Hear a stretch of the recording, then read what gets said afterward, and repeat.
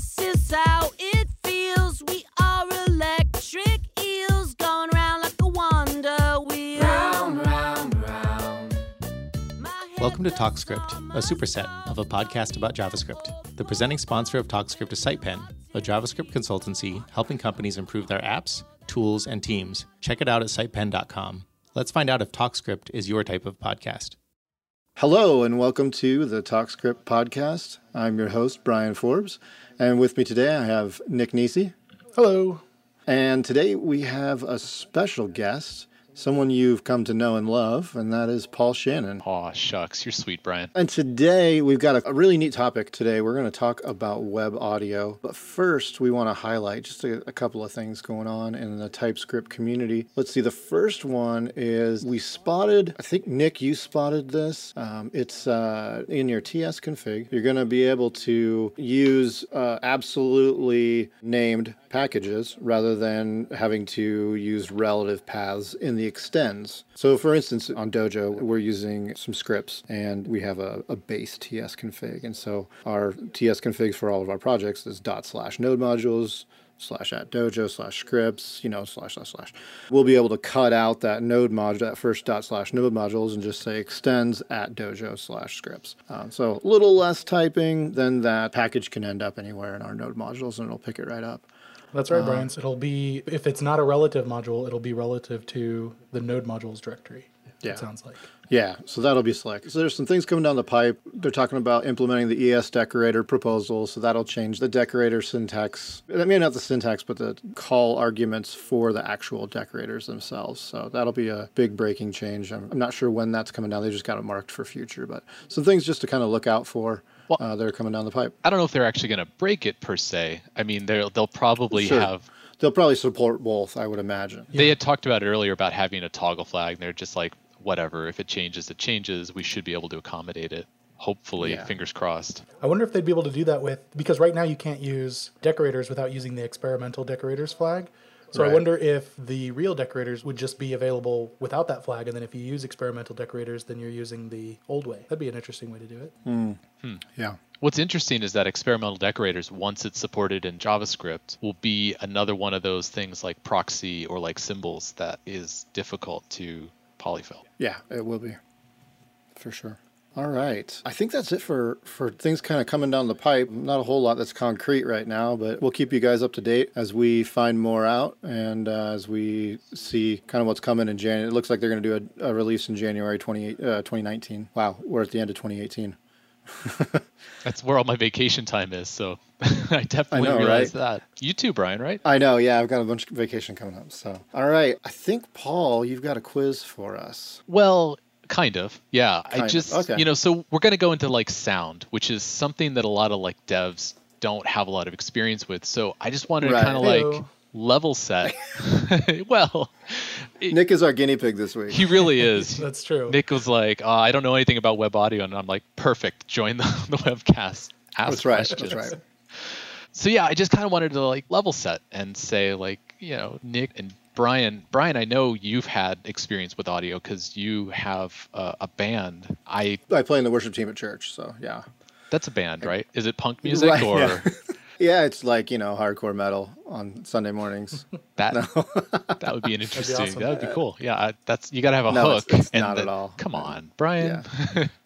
You just took that away from me. I'm sorry. I ruined everything. So yeah, so I wanted to kind of, just kind of level set and say, hey, like, what do you guys know about sound and how have you used it? Nick, do you play an instrument or anything? Like, I don't know, actually. I tried to play the bass in high school, and I could look at some tab websites and play some very simple things, but I was never Victor Wooten, even though I tried to play a lot of his stuff. And that's about That's it. usually not the place to start.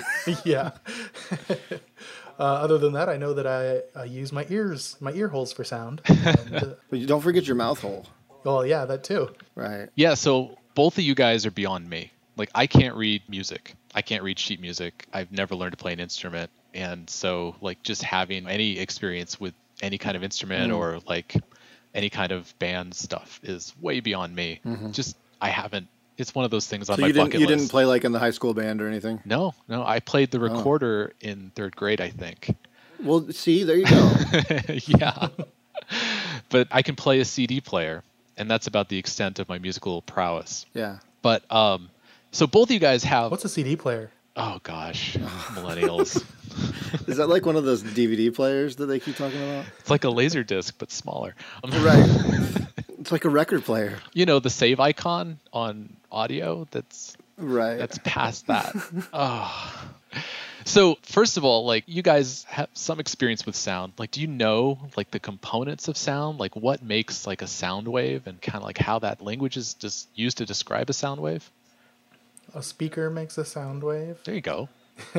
I don't know anything about sound. Sound is just vibrations in the air, essentially. You've got a source. Good vibrations. Well, depending on the music. So you've got something that is the terms oscillate and vibrate the air essentially at a certain frequency. That's what our vocal cords do. The recorder that you played in third grade, that's what that does, is it vibrates the air at a certain frequency. All musical instruments work on vibration, especially like bass and guitar. Any stringed instruments, that's what you do is, when you pluck the string, it vibrates back and forth.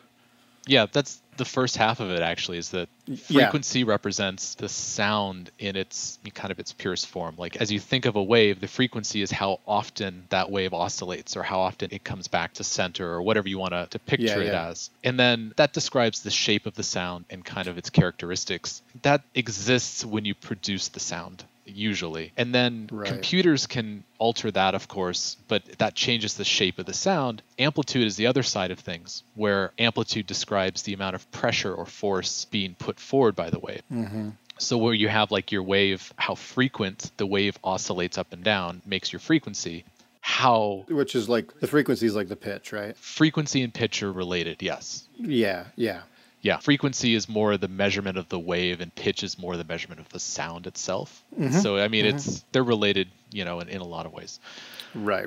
And then amplitude is the thing that your stereo or your computer can alter to make something louder without changing the shape of that sound. And so when you think of a waveform, you think of the top and bottom of it, and that is the amplitude. Intensity, amplitude, loudness, they're all used to describe kind of features around the height of that wave. Right. Cool.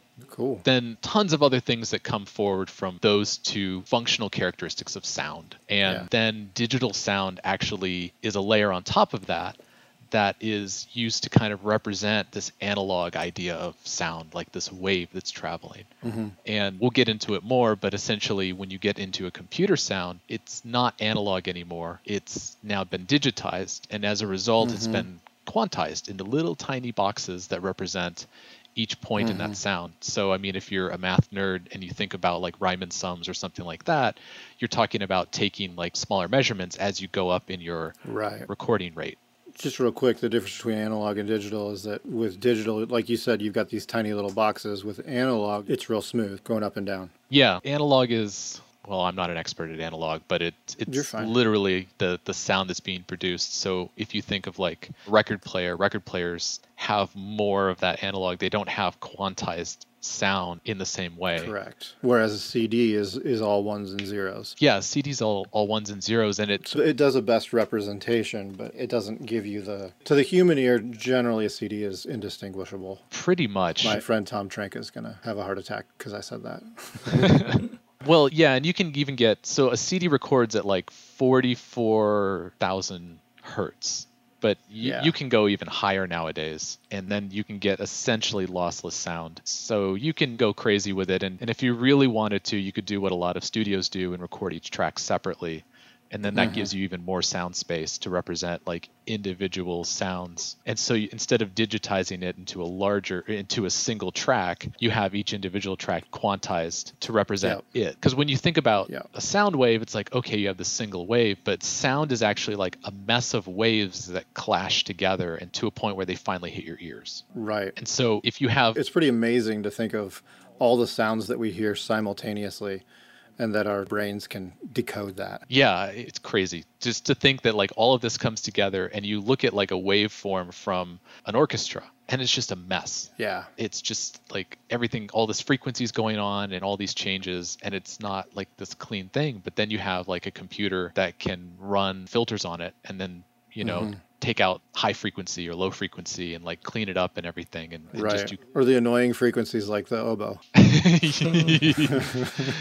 exactly. Exactly. So now we kind of got an idea of what sound is and kind of a little bit of how that gets digitized, right? We'll go into it a little bit more later on, but can you give us kind of a high-level overview of what APIs and such are available? Because we work on the web, right? And for a long time, sound was basically you could put a MIDI file maybe in the background. You could put maybe a real player or a YouTube video on there, right? Or, on your MySpace page back in the day, you could have a song that played. On your GeoCities, yeah. On your GeoCities, right? All the best sites had background audio. Had background audio and auto playing videos, and and then you've got your Flash sites with your games and such. But I mean, we've moved past that, and now we're at this point where we don't have to have plugins, we don't have to have real audio or anything like that. We can actually do some pretty neat things straight in the browser with JavaScript. So could you tell us a little bit about that? Yeah, sure. So there's always been like this fascination with audio and video on the web. And before, we've had to do things like Flash or real audio or other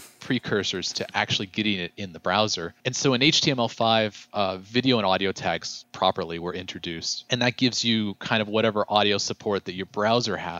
But today we're kind of focused on this technology that's been emerging, the set of APIs that's been emerging for the last 5 or 6 years now. It's taken quite a while, called web audio. And so if you think of audio and video tags, those are kind of similar to an image tag. You put an image on a web page and it displays that image. And so that's kind of similar. But if you think of web audio is more akin to like what Canvas brought to the HTML and the ability to display a buffer of any data onto the screen. Web audio kind of allows you to actually work with audio as buffers or as small components of sound. So in your analogy, with Canvas, you can take something and you can actually manipulate it. Right. Yeah. So it gives you a chance to manipulate it at even a low level. So again, like you could kind of mess with image a little bit. You could like offset the images. You could have an image map and like, do fun things.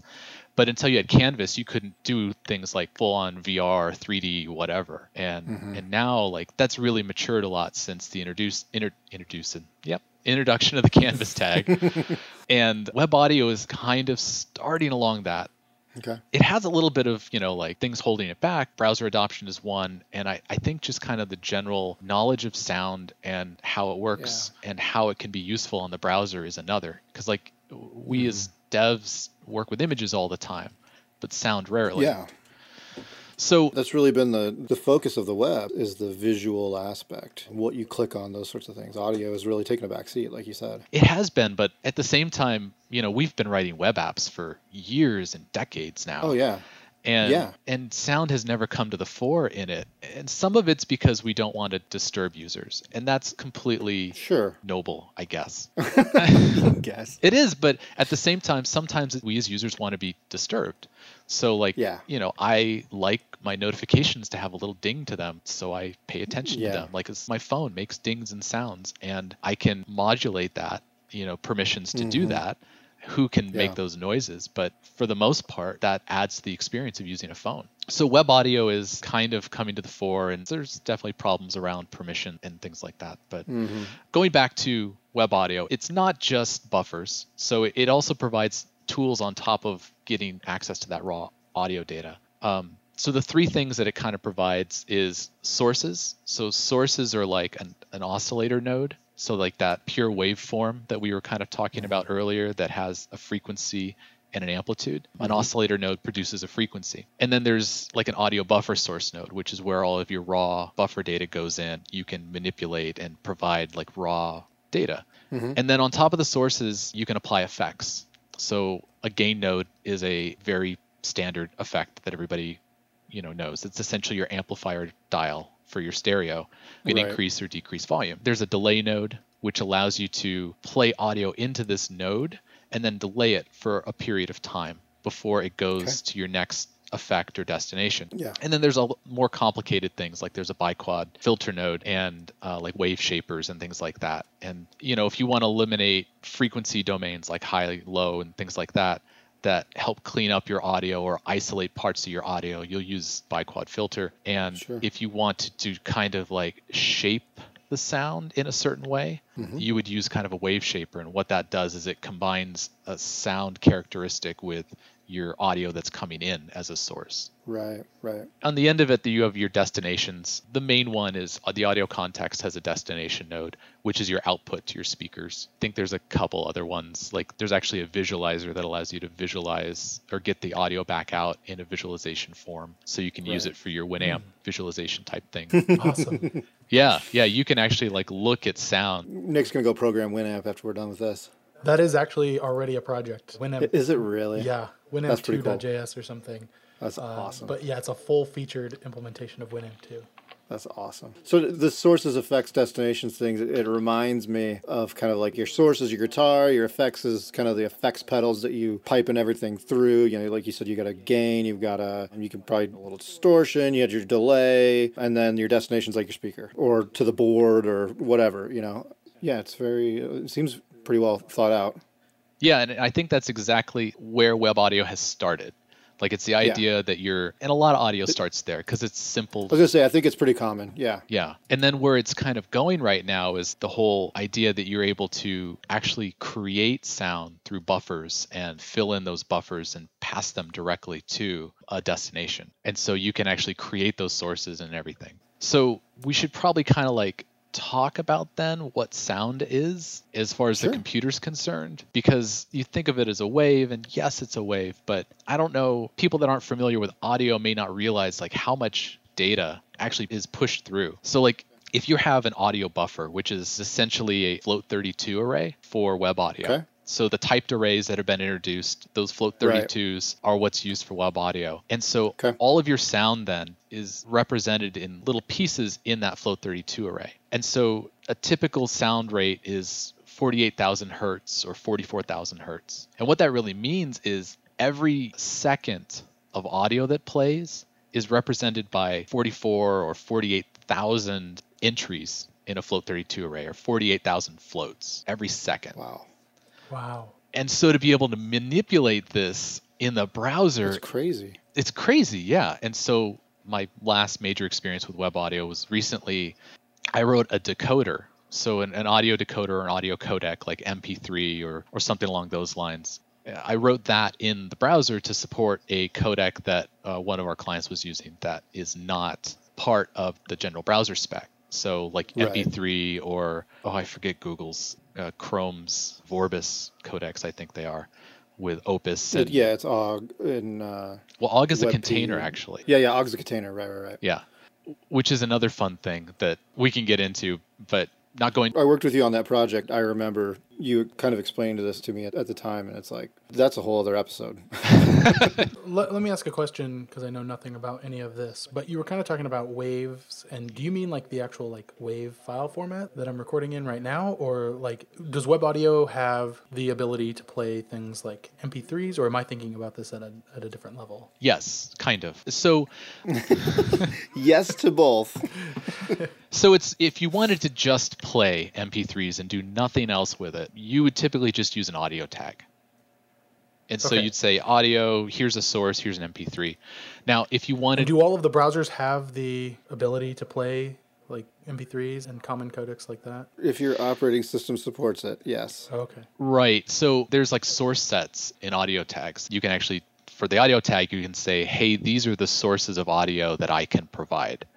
Yeah. And then the browser looks at the extensions and says, these are the ones I know how to play. And so if you only provide MP3, I think nowadays MP3 and its codecs are supported by all browsers. Firefox was the last holdout, I believe, on that, and they capitulated. So for web audio, to answer your question there, you can create a buffer, an audio buffer, and you can load sound into an audio buffer. And the audio buffer represents a data for a source. So the audio buffer source node that we talked about earlier, you would fill that audio buffer source node with your MP3 data and then push that off to the destination or connect that to your destination. And then when you called start on it, it would play.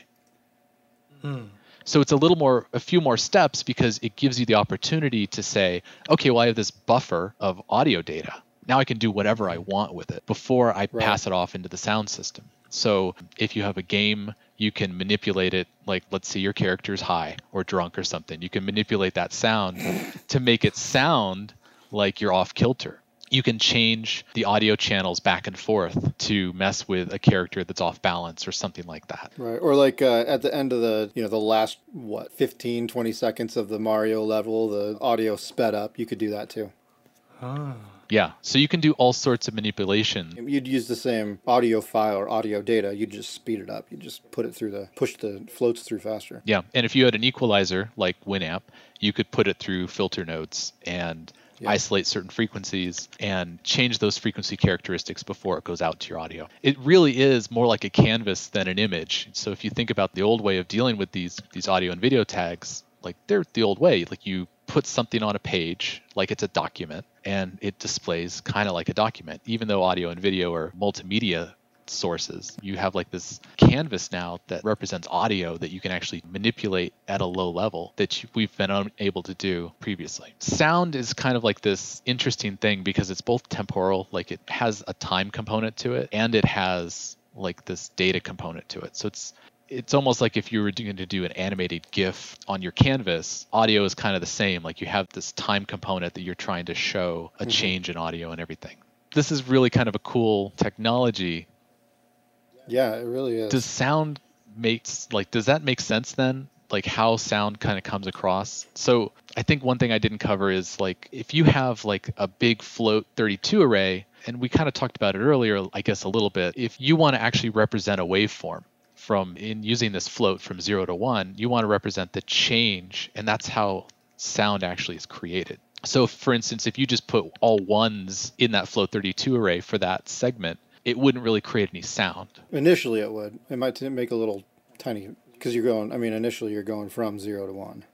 Yeah, it might, but your ears don't really pick that up. I was just going to say. Just at the same time, if you were to fill an array with like zeros and ones, like alternate between 0 and 1, as fast as you could, like every single record, all the evens were zeros and all the odds in your float 32 were ones, that wouldn't really make any sound either. It would actually vibrate the speaker super fast, but our ears aren't really attuned. Your dog might go nuts. Yeah, so you can make technical changes like that vibrate your speaker, but your ears wouldn't really pick it up because it's such a fast or high frequency, you wouldn't notice it. Just the same as if you had like, a 0 and then like a half a second later had a 1 in your array, that change really wouldn't be picked up either because it's not. Right. So really what we're trying to do with this buffer is we have a quantized version of what a sound wave is, but at the same time, it's not just data. We're trying to confer information to our ears. In a way, it's a lossy system that doesn't get all of the information. So we have to do it very slowly, much slower than a computer can go, in a way that our ears can recognize as something. Right. It's like in the old days when you had modems and they had a baud rate that you had to like match. Yeah. It's, our ears are kind of like the slow modem and the computers and the speakers are the fast one. And we have to just kind of like match them up or you're not going to get any communication. Well, and the lossy format kind of explains, I'm not sure if you guys have seen that, the meme that kind of came out a couple months ago where it was this toy from the 90s and you played it, and if you thought about one word it sounded like that word, and if you thought about another word it sounded like that word. It's a lossy format. It sounds sort of like what something would sound like, but there's obviously, depending on the quality of the speaker, those sorts of things, you're going to get anomalies like that. Was that the speak and spell? I don't think it was a speak and spell. It was like this little green thing that glowed, and maybe we can find it and put it in the show notes. I think I saw something about that. And our brains are constantly lying to us. Right. Visual stuff, like your eyes are the worst offenders of that. And that could be a whole show on its own. Because like you have blind spots, and when you move your eyes, you don't actually see through the transition. Like you just see the points in which your eyes stop. And so like if you look at somebody reading, they're constantly jittering their eyes around. They're not smoothly reading a page. Yeah. So VR systems are looking for ways to like track eye movements and create more efficient renderings just based on like, hey, they're moving their eyes, so we should render this section of our screen. And because their peripheral vision pretty much sucks, we could just have colors and they're not going to notice. Right. But I mean, our ears are similar, right? They're very similar. We only process X amount of information. I don't know what it was, but so there's obviously limits to what we can do with web audio that a user would actually pick up. Yeah, in addition to like the frequency limitations of our ears and those things, we can only pay attention to like 1.5 conversations at most. And so like if you have background noise and things like that, your brain is constantly filtering those things out and paying attention to the things that it thinks is important. So that's why I get tired when I go to a party or something. Yeah, or you just need to drink more, Brian. Okay. There we go. One drink. Yeah, that's why. Yeah, one drink is not enough. You gotta go. People also, like, there's frequencies that, like, younger people can hear that older people lose the ability to hear. So I could have, like, secret messages to children on my website. I don't think that's a good idea nowadays. All right, Nick. I'm going to be checking all of your websites now. You can certainly use, the mosquito sound. You can certainly use that to scare away young hooligans off your grass. There's going to be a whole new swath of backwards masking, like scare tactics. You remember the backwards masking raid in the 80s, that there were demonic messages in rock and roll music that if you played it backwards, you could hear them? Well, that's because there was. Now it's all going to be high-frequency messages to children in Taylor Swift. That's what it's going to be. I thought that's what dubstep was. That's what... I think you're right. This is making me realize, though, that you should have something on your own personal website, Brian, that just says "Get off my lawn" in that high frequency. In that high frequency. I think you're right. I'll work on that this weekend. Awesome. All right. So, Paul, we kind of covered like the two aspects of what sound is, like what sound actually is, and then like kind of how a computer simulates it by, pushing data through and vibrating a speaker to vibrate our eardrums, right? How have you used web audio? What kind of brought you into this realm of, hey, there's this thing out there now that I can do this with? Well, I've been a front-end engineer for a long time, and a lot of my experience has always been in multimedia.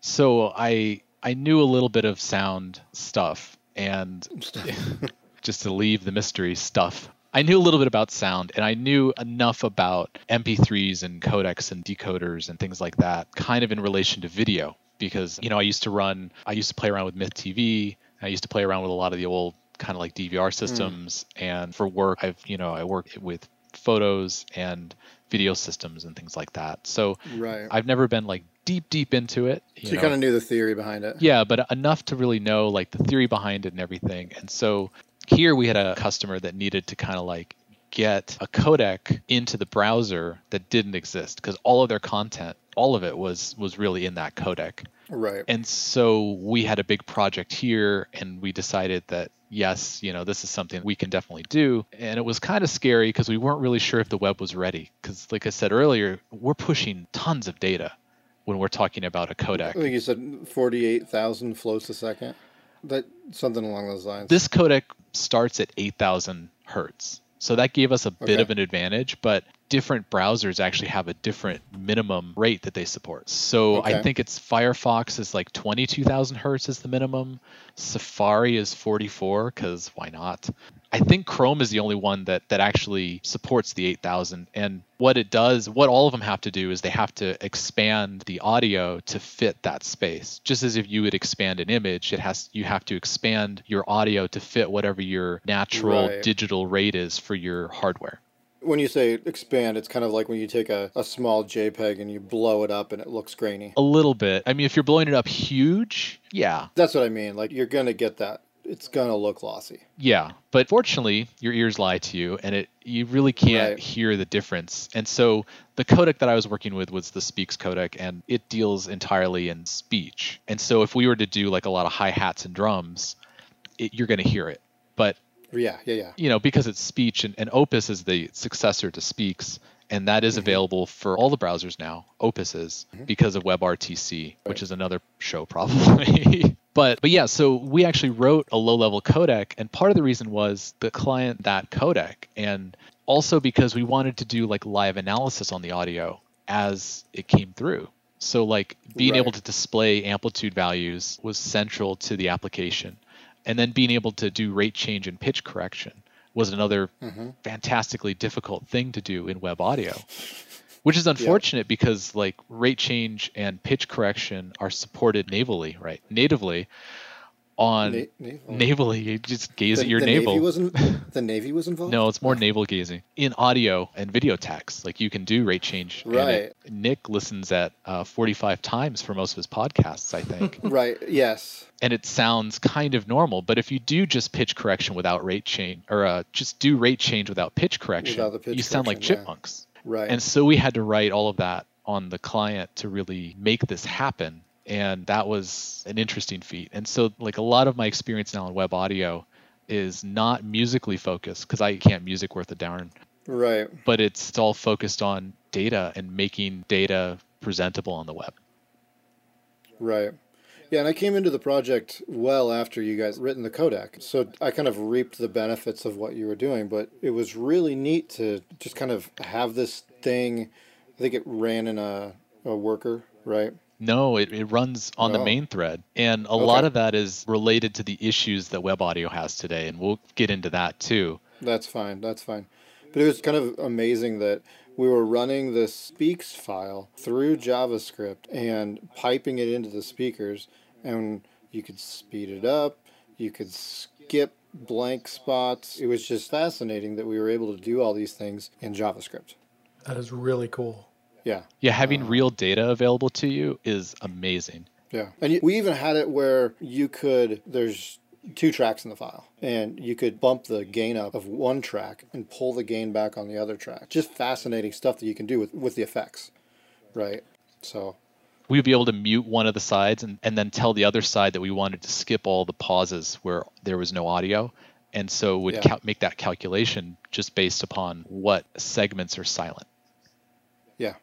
Oh, that's cool. So yeah, that was interesting. We actually took the native C library of the Speaks decoder and we did a 1-to-1 translation of it into TypeScript. Were you using something like WebAssembly for that? I did do a WebAssembly version of it.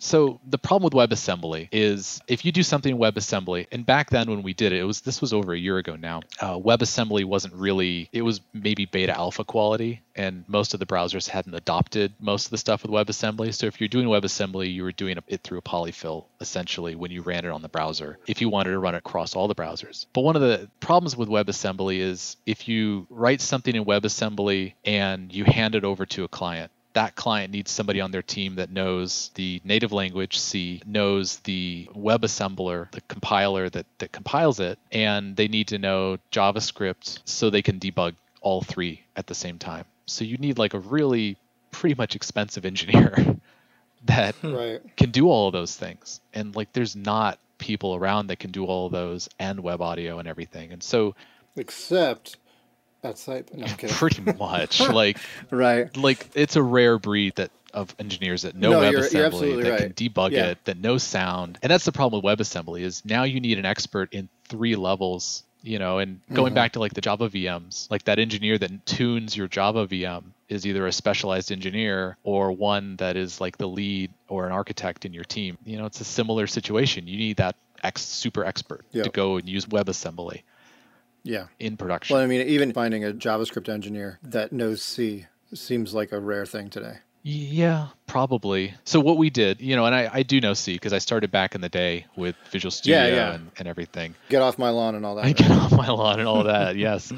In the wild west of everything, really. But I started back in the day and I did learn C++. What we did is we incrementally took the functions. Because it's C and it's a functional language, it was pretty easy to black box. And so we would throw data into the black box in C and get data out of the black box in C. And then we would write unit tests. And then we would write our TypeScript function. And we would duplicate that. And one of the interesting differences of C to JavaScript is that in C you have pointers. And for people who don't know, pointers are essentially a pointer to a memory location that says, here's where this data exists. And you can do pointer math, which any efficient C library typically does, to move backwards and forwards in memory. And fortunately, typed arrays are a really decent match for kind of pointer structures. And we were able to make sure that whenever pointers were used in the C library, we had a typed array that would back the data. And so oftentimes you would have like data passed into a function, and you would just kind of start somewhere in that data, and they would use pointer math to go backwards and forwards in that. With your typed arrays, you've got a view, right? Yeah, so your typed arrays are raw data, essentially. They're backed by... They're like the memory, in a sense. Yeah, and so you can pull memory out of anywhere in there, but you can also use subarrays to slice up that data. But even when you slice up that data, the underlying data framework still exists, so you can get back to it. And so a specific typed array like a float32 is just a proxy to access the underlying data. It's a byte array, I think is what it is. I forget the proper terminology. It was an adventurous project, and we rewrote it by hand, but that's exactly what WebAssembly does, is it translates everything to a big typed array, and then it allows you to use those typed arrays to access the data. And normally it's a big memory pool. Instead of like what we did is we were able to actually slice up the buffering memory type data away from like the fundamental types like numbers and strings and things like that don't need that type of treatment. And so it gives us a lot more control. We did have to do it manually, but at the same time, we were able to put real tests around it and isolate issues that we found, which helped us a lot in the long run. It was the right choice to do and simplifies the project in the long run for everybody. That's really cool. So what other, kind of talked about speech analysis, which is what we did on this project. What other sorts of applications do you see for web audio? So just kind of some simple things, games are an obvious one, because you can constantly like blending and creating sound on the fly in games. Any kind of dynamic interaction where you're dealing with a real application or something tangible in front of you that you're interacting with constantly rather than a document. So games is a big one. WebXR with VR, virtual reality, and augmented reality are a huge use case for this. One of the big things that has been added recently to web audio was the ability to do 3D spatializations. So you can like have a sound, but you can play it 5 feet away from you. Wow. That's very spatial. It's very spacey, yeah. Space. So yeah. So you could take the sound and like rotate it around the person. Right, exactly. Wow. And which is important for any kind of 3D environment. When you're there, you want to be able to represent sound, and 3D spatialization of sound is something that's kind of coming to a lot of VR developers' forefronts, I guess. They're really looking at that as a way to add immersion to that technology. Yeah. Any kind of interactive sites, if you just have an email client that dings, or you have a site that you want to have like actually interact with you in any kind of way, like using web audio over an audio tag gives you that a little bit more control than you would typically have. And then any kind of go ahead. Go ahead. I was just going to say the last kind of big thing is any kind of like editing or real-time synthesis that you want to do to audio. If you imagine like WebRTC, and you're chatting with people and being able to like manipulate voices on the fly, or to be able to manipulate data before it goes in and is passed over to the other party, kind of like how Snapchat does filters. You could do the same thing with audio data and add that extra layer of communication or add that extra layer of immersion to something. Right. I was just thinking, I would imagine that there's some sort of application for educational sites. I know just in learning a new language over the last couple of years, it's really helped me to be able to hear and repeat things back to myself, and speaking it out loud makes it stick better than if I just read it on a page. And so I would imagine that there's educational uses for this in learning new languages, learning math, any sort of thing where you can hear, see, and interact with it more. I would imagine that would help with a stick. That's a fantastic idea, because with web audio, you don't just have to play something back to somebody. You could actually have a computer analyze your accent or your usage, your pronunciation of those words, and give you kind of an idea of how correct you sound as you're pronouncing things, or where even provide you advice on how to better pronounce something, or like maybe you need a sharper pronunciation of some syllable. Right. Patent pending. Brian called dibs. That's what patents are, right? Dibs. Yep. With any technology that is kind of cutting edge, right? And I would say web audio is pretty cutting edge. There's always issues with it. Even when HTML5 tags came out, there were issues with browsers, right? Browser support and those sorts of things. Any of the new JavaScript specs, there's always issues with browser support. How do we polyfill this, et cetera, et cetera. So what sort of issues, if somebody goes today to try and do web audio to maybe steal my patent away from me, what sort of issues are they going to hit? Yeah, this is really the big pain point right now with Right. web audio. Yeah, it always is. So we call it a new technology, but that the web audio spec has been out and has been in flux for at least 5 years now. Okay. And so the buffer type of stuff that I was talking about has gone through several iterations or complete rewrites now. And so it used to be that you would be able to pull up an audio buffer out of a sound stream. Like, so you have your sources and then you have a few effects, and then maybe you want to get the buffer data after those effects have been applied and then do Right. something with it. Basically chain your effects. Yeah, so you wanted to create your bespoke effect in the middle. Yeah. And to do that, it used to be that you'd use this thing called a script processor node. And what that used to be was a callback that would call a function that would pass a buffer to you and then give you a space that you could output a new buffer. Right. And so essentially it's like, here's a transformative space in which you can manipulate or look at the audio or do whatever you wanted with it. Like a reducer function almost. Yeah, essentially, yeah, except in buffer space, yeah. Yeah, absolutely.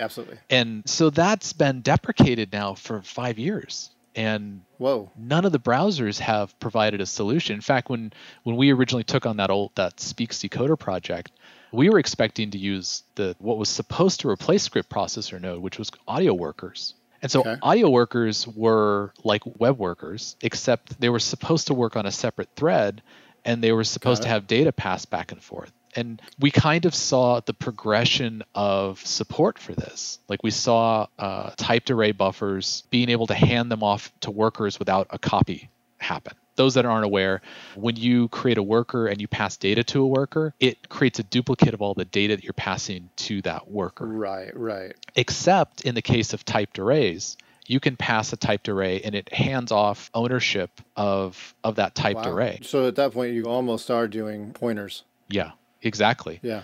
And so that's the only efficient way that you could possibly do generation of any large amounts of data, whether absolutely. I mean, 48,000 floats a second, right. Or even if you're that over as a go ahead. Even if you're to do image data, it's the same thing. Like, if you were to have any kind of like image algorithm like Lanczos-3 or something, and you wanted to apply to that to scale an image or do anything complex off of the main thread, you need that level of data to pull it out of a canvas and throw it over. But yeah, it was the first step. Using a typed array like that, does that allow the browser to then make performance assumptions and be faster with that amount of data? Is that why it's commonly used for this? So if you pass a string over, it's going to copy the string, and so you're going to have essentially two strings, right? In memory. So like, it's not a big deal for a string, but like with the image example, right? If you pass an image off to a web worker, you're going to have two images in memory now. Then eventually it's going to pass it back. So now you've got 3 images in memory. Mm-hmm. Hopefully your garbage collection happens sometime. And you're not dealing with too many images.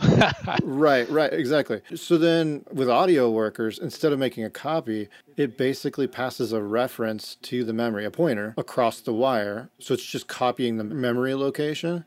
The underlying byte array buffer actually is transferred, and the underlying byte array buffer is destroyed, or it goes away. It's not quite destroyed. Right. It's essentially transferred between the two spaces. So it transfers ownership over rather than making a copy. Yeah, so it's many times more efficient. Right. It's kind of like passing an object into a JavaScript function rather than passing a number into a JavaScript function. We talk about pass by value and pass by reference. I would imagine it's similar, except that when you pass it to the audio worker, it releases the hold from the main thread to the audio worker thread. Yeah. Except the problem with audio workers is they never came to fruition. They were supposed to be the replacement for script processor node, which has been deprecated. Yeah. And 3 or 4 years later, audio workers were deprecated for audio worklets, which is Okay. Yeah. So worklets are a new spec. I get a twitch every time I hear something that ends in lets, and I think it's because of portlets.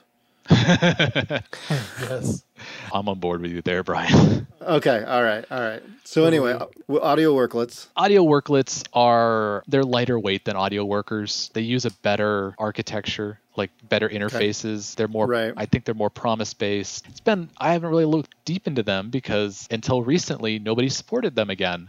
And I was burned pretty badly on audio workers thinking that they would come to fruition. So just recently, Chrome introduced audio worklets in Chrome 66. And that's the first place they're available. So you can kind of start to play around with them. But as far as I know, they were just kind of crammed in there. And I know in Chrome 66, they run on the main thread still.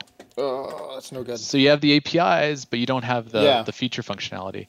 And now we're in Chrome 70-ish. And so I haven't looked back. They might be off the main thread, but it doesn't really matter too much because none of the other browsers have worklets. Right, exactly. And I would imagine that the API is quite different from the script processor node. It's very different. And a lot of things have changed. It's not completely foreign, but a lot of things have changed too, because as over the last 5 years, things have changed from callbacks to promises. So a lot of things that Chrome does now returns a promise. So if you're going to do something, you can wait on it, which is great. But then Safari hasn't updated, I want to say the S word, hasn't updated anything because it's Safari, it's the IE of the web. And so if you want to do anything with web audio, you have to polyfill that. So for instance, all of everything, essentially, you have to use callbacks for and then use promises on top of that, basically make those wrappers. Right. And there's some libraries out there, like there's like Howler.js and things like that that'll help fill those voids. But I mean, the APIs keep changing. And so it really behooves the community to start to adopt something and start nailing those things down and stop like the drift of API changes. Right. I mean, Safari still has audio workers. Safari still has web audio behind a WebKit. And I would imagine that some of this, as VR takes off more, I would imagine that some of this is going to come to fruition. But this seems like a really neat technology that's kind of niche right now. It is, and a lot of it's just because a lot of devs on the web, sound is one of those things that are hard to understand. And then some of it is we're just missing a lot of features, like digital signal processing libraries. Digital signal processing is big in any kind of audio. Absolutely. And not having access to like a fast Fourier transform function in a real way that allows you to change from data to like the data space or the time space to frequency space and do things like, which is what filters do all the time. They change to frequency space, they chop off your top end frequencies or bottom end frequencies, and then they translate it back to time domain. Not having that is terrible. Not having, real rate change. Everything's terrible. Everything's terrible, and it needs to get better right now. But we don't have all those things, like doing the rate change and pitch correction. It exists in video and audio. Why don't we have it in web audio? I had to write my own pitch correction, and that sucks. Yeah. Things are still happening on the main thread, which is rough on performance. We got around a lot of it by using streams, essentially generators, and used asynchronous generators, which thank goodness TypeScript had great transpiling support for that. But asynchronous generators to deal with things in chunks. Most people aren't used to dealing with an asynchronous generator. I had to come up to speed on, okay, what is this actually doing? It's not something that most people's programming set of tools kind of lends itself to. That's definitely true. It's definitely something that it's hard to wrap your head around at first. Once you get it, it's like, oh, okay.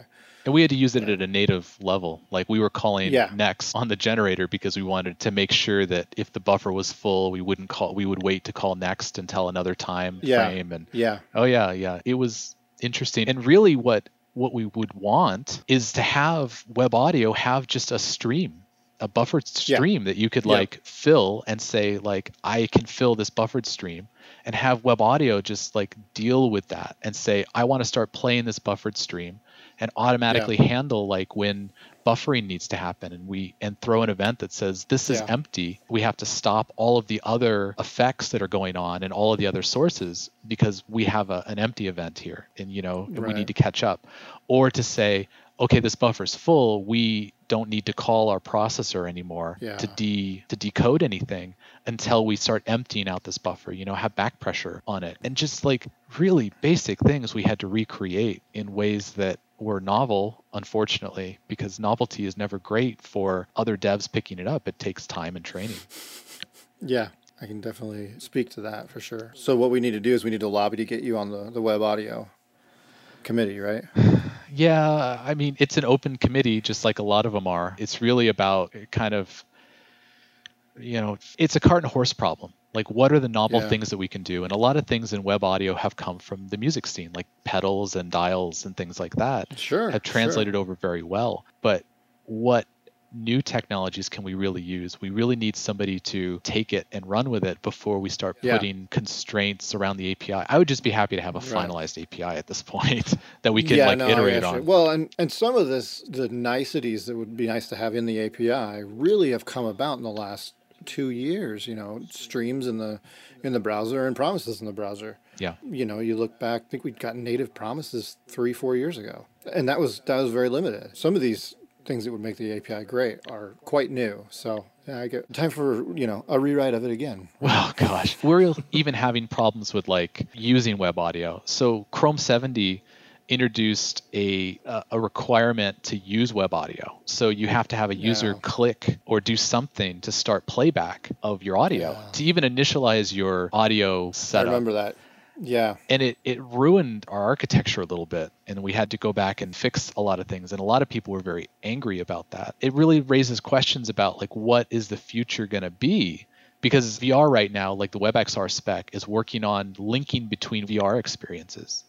And so if you're in a VR setup and you follow a link to another VR room on another web page, which is what the VR Link's idea is, to stay in, you'll go to another place, but then will you have audio? You won't have the audio. Is it all going to be silent until you click a trigger or something on your controller? Or what if you only have gaze available, which is, if you don't have any controller, a lot of VR setups allow you to just look at something and then select it. Well, there's no action in those cases. So, is Chrome going to make an exception if you're in VR?